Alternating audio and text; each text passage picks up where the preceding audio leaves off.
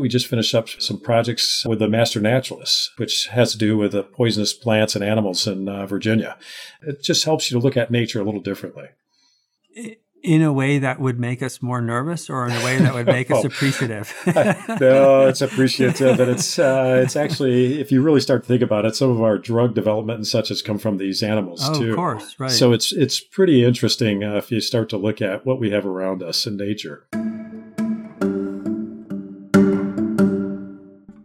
Hi, everyone. I am Jim Ryan, the president of the University of Virginia, and I'd like to welcome all of you to another episode of Inside UVA. This podcast is a chance for me to speak with some of the amazing people at the university and to learn more about what they do and who they are.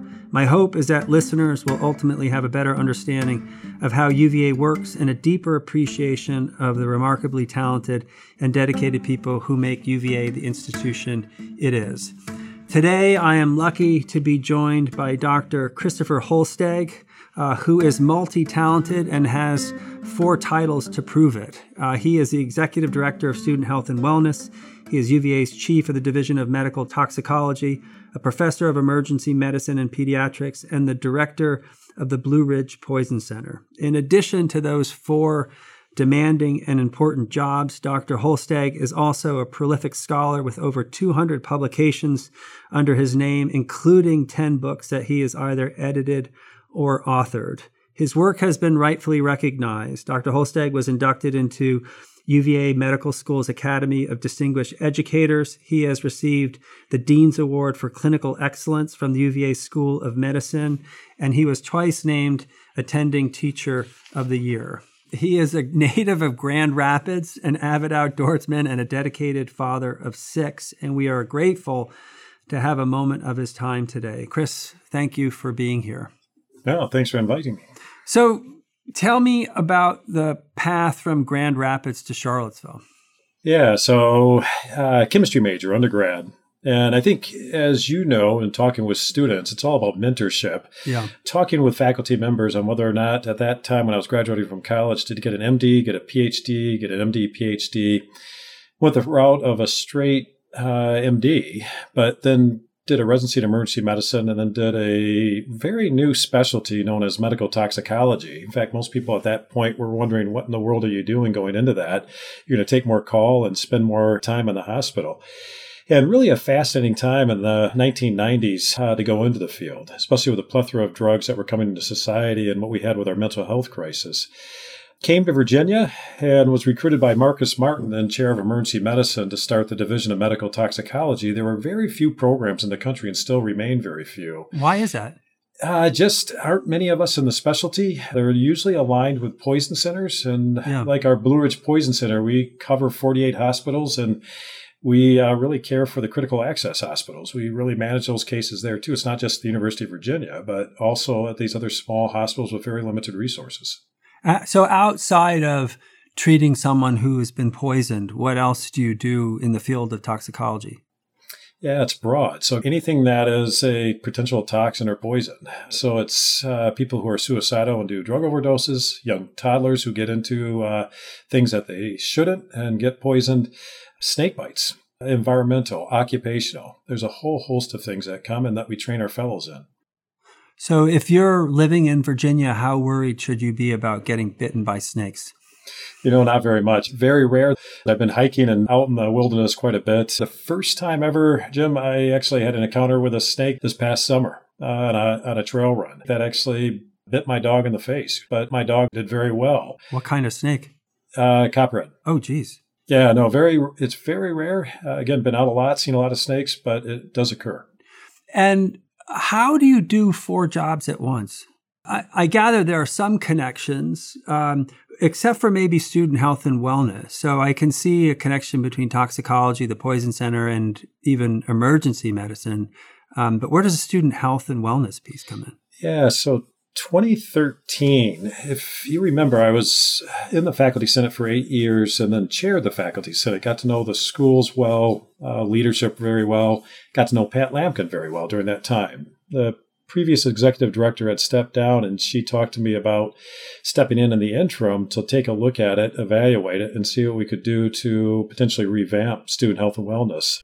And so how long have you been in the position, close to 10 years or maybe 10 years. It's 10 years. It's not interim anymore. And it's been a wonderful ride. I never would have thought my career would have gone this direction. Yeah. Well, you have been a phenomenal director of the Student Health and Wellness Center. And I'm wondering if you can talk a little bit about the changes that you've seen in the last 10 years. How is student health different, either in terms of the cases that you're seeing or the way that you're responding to them?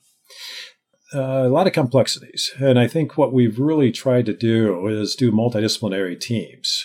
And those teams are engaged. If you think about student health and wellness, it's the Office of Health Promotion, the Student Disability Access Center, the Counseling and Psychological Services, and the Medical Services.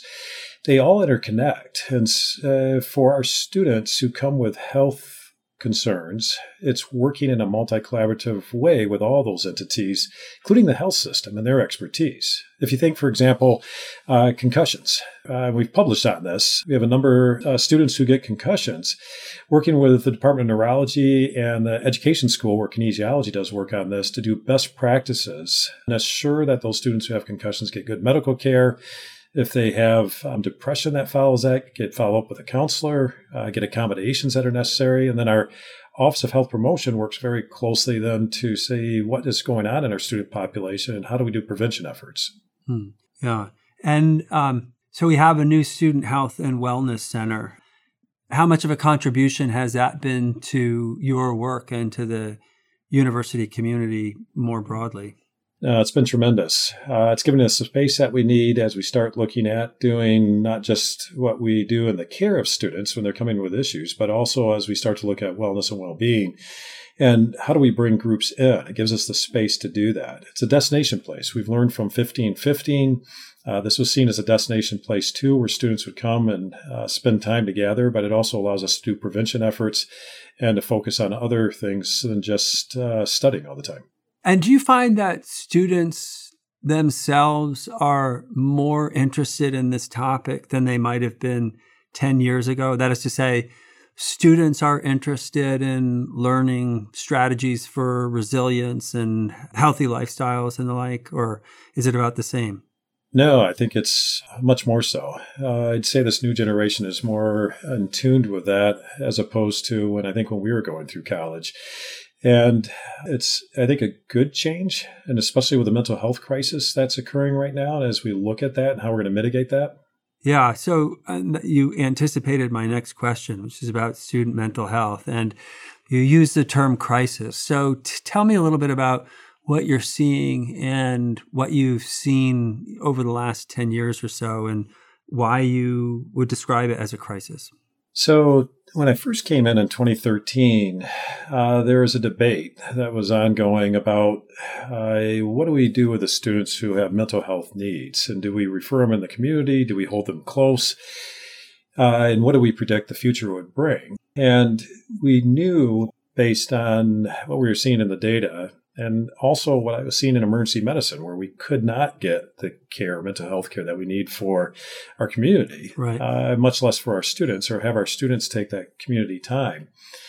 And so what we've done is we've really looked to expand that. Now, if you look at 2013, when I first came in, CAPS had 8,158 visits in academic year 2014. CAPS is the Counseling and Psychological Services. It has our counselors and our psychiatric specialists. Mm-hmm. In this last academic year, CAPS alone had 18,074 visits. This is all for mental health. It is. So 18,000 visits to CAPS alone. Correct. And then add to that, we started Timely Care, which is a telehealth service. We learned during the pandemic that telehealth worked very well. Some students prefer telehealth, some prefer in person. And so we contracted with Timely Care. That was another 4,878 visits last year. And so we're looking at, around 24,000 visits, or we tripled the amount of visits from when I first started 10 years ago to now in regards to mental health. And there's many reasons for that. Yeah. So can you describe them? I mean, how much of it is more awareness, less hesitation, less stigma, versus how much of it is just an increase in need? I'm sure it's a little bit of both. It's both. And certainly there's less stigma And so I think students, which is great, which is what we want. We know the visits have increased because there's less referrals to the community. They just don't exist. Even our good friends and colleagues in the health system who do psychiatric services are overwhelmed right now. So we're holding more close, which is good because we have specialists who know the university and what the stresses are. We are just finished a study that's going to get published in the CDC's Morbidity and Mortality Weekly Review. But we did a study of pediatrics during the pandemic and how many suicide attempts occurred during that time period. Did it increase? Did it decrease? Marked increase that occurred, in fact, in the 9 to 13-year-old age groups. And I bring that up because this is a growing problem that we're still going to inherit in the future with the generation that we see coming too.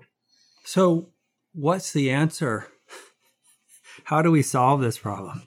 Well, I think, again, this is going to be multidisciplinary too. And I think that's a team approach. It's the importance of what we're doing in student health and wellness, but as a faculty member, what the faculty are doing in regards to mentorship, what we're doing from a community standpoint holistically, and how we look at the prevention efforts, right? We're looking at what other things can we do. It's not necessarily all about seeing a counselor or psychiatrist. Great teams that are overseen by Nicole Ruzak, who does a wonderful job with those teams. But also, what can we do to mitigate this and prevention efforts, right? What strategies can we use? And somehow we've lost touch with this new generation. And how do we do that? We're looking at exercise. We're looking at outdoor activities, the arts, music, sports. There's a whole host of things that we can look at for the students to how do we keep them from getting to the point where they're in crisis mode? Right.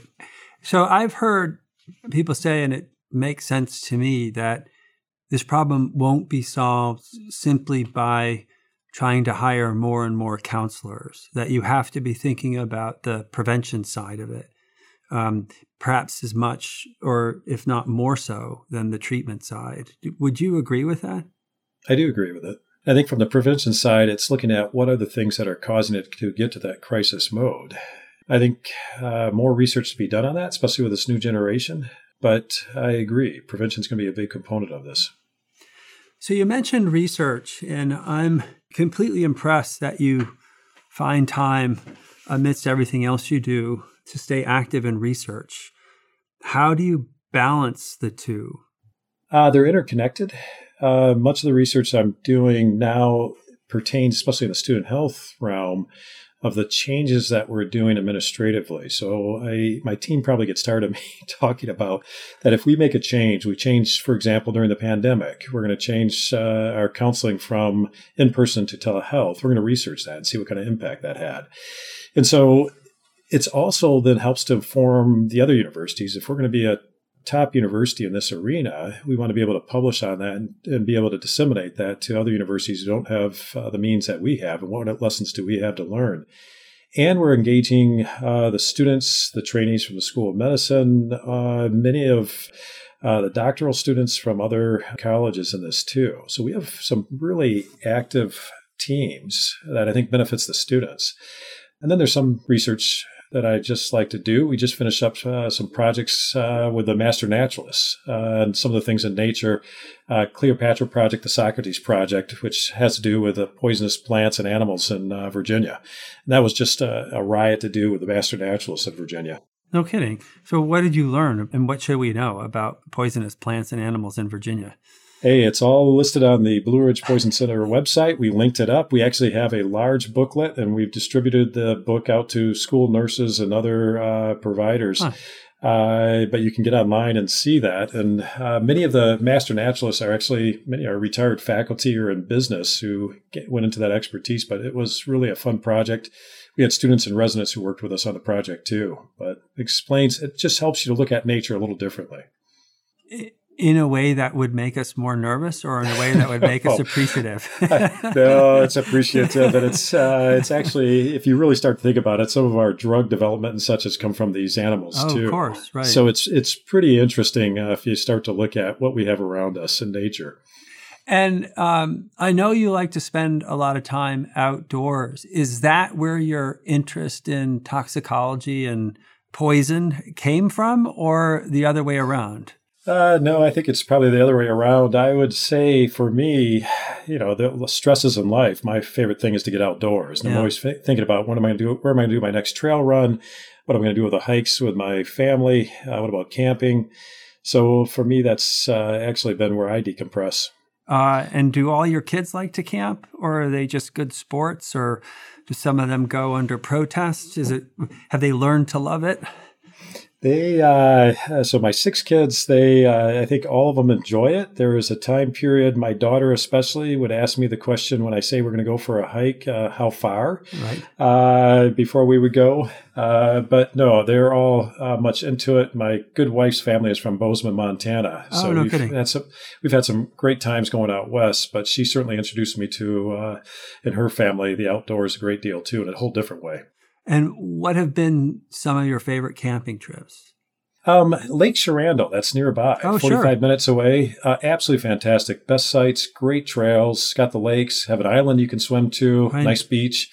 Probably one of the favorite places. My wife loves it because there's no cell phone service, so no one can bother us when we're there. So it's a fabulous place. I agree. I've gone running and biking up there. It's a spectacular place, and it's basically in our backyard. Yeah, and it's interesting. My students, and in the 4th-year rotation with medical toxicology, where I taught this morning, the students, I asked, where have you gone outdoors? And many of them haven't. Their 4th year. Right. They haven't been to Shenandoah National Park. They haven't been, they don't know what Lake Sharando is. The thing that most students you would think would do is Humpback Rock. Many of them haven't done that either. And so, it's one of the initiatives, too, is to try and teach the students about the outdoors. We're often rated as one of the top universities for outdoor activities. And certainly some of our students engage, others don't. It's a lot of fun, and I would really like to see more of our students get out a little bit more. Yeah, I agree. And it's close by. O Hill is walking distance from main grounds and has great hiking trails. Yeah, I agree. And, Reagan Mountain is very close. Right. There's a whole host of things. And we're hoping to put up in the Student Health and Wellness Building some maps of where you can go that are easy walking distance, and also where students can post where they have done their hikes with pictures and such, just to start educating others that, hey, there's some great areas to go. I know the outdoor clubs do a great job, but not everyone is engaged with those. Yeah. So last question, Chris. I know that there are some parents who listen to this podcast, and they're probably wondering how they can best help their kids who are students at UVA. And what would you say in terms of health and wellness, that how parents can help their kids? From a student perspective, there's so many great activities to do at the University of Virginia. And to introduce them a bit, it's not just the outdoors, but I think about old Cabell Hall with the music that goes on, the artwork that's around, the history, trying to get them engaged a bit more and to find some downtime. That downtime, I think, is refreshing. I think they're better at students. I know in my life, I'm better and I'm more efficient as an administrator and as a clinician and a faculty member. It's important to have that downtime and find groups that you can go out and do those activities with. Yeah, well, that's very sound advice. Well, Dr. Holstag, thank you for your time, and thank you even more for everything you do for UVA and our community. No, thank you for your support and all that the administration and the board has done for the student health and wellness too. If you or someone you know is struggling with a mental health challenge, there are a lot of resources available. UVA students can get in touch with Counseling and Psychological Services, or CAPS, online at studenthealth.virginia.edu/CAPS. UVA staff and faculty also have access to free mental health resources, including counseling, through the Faculty and Employee Assistance Program, better known as FEAP. We'll also link some resources available in the Charlottesville community and nationwide.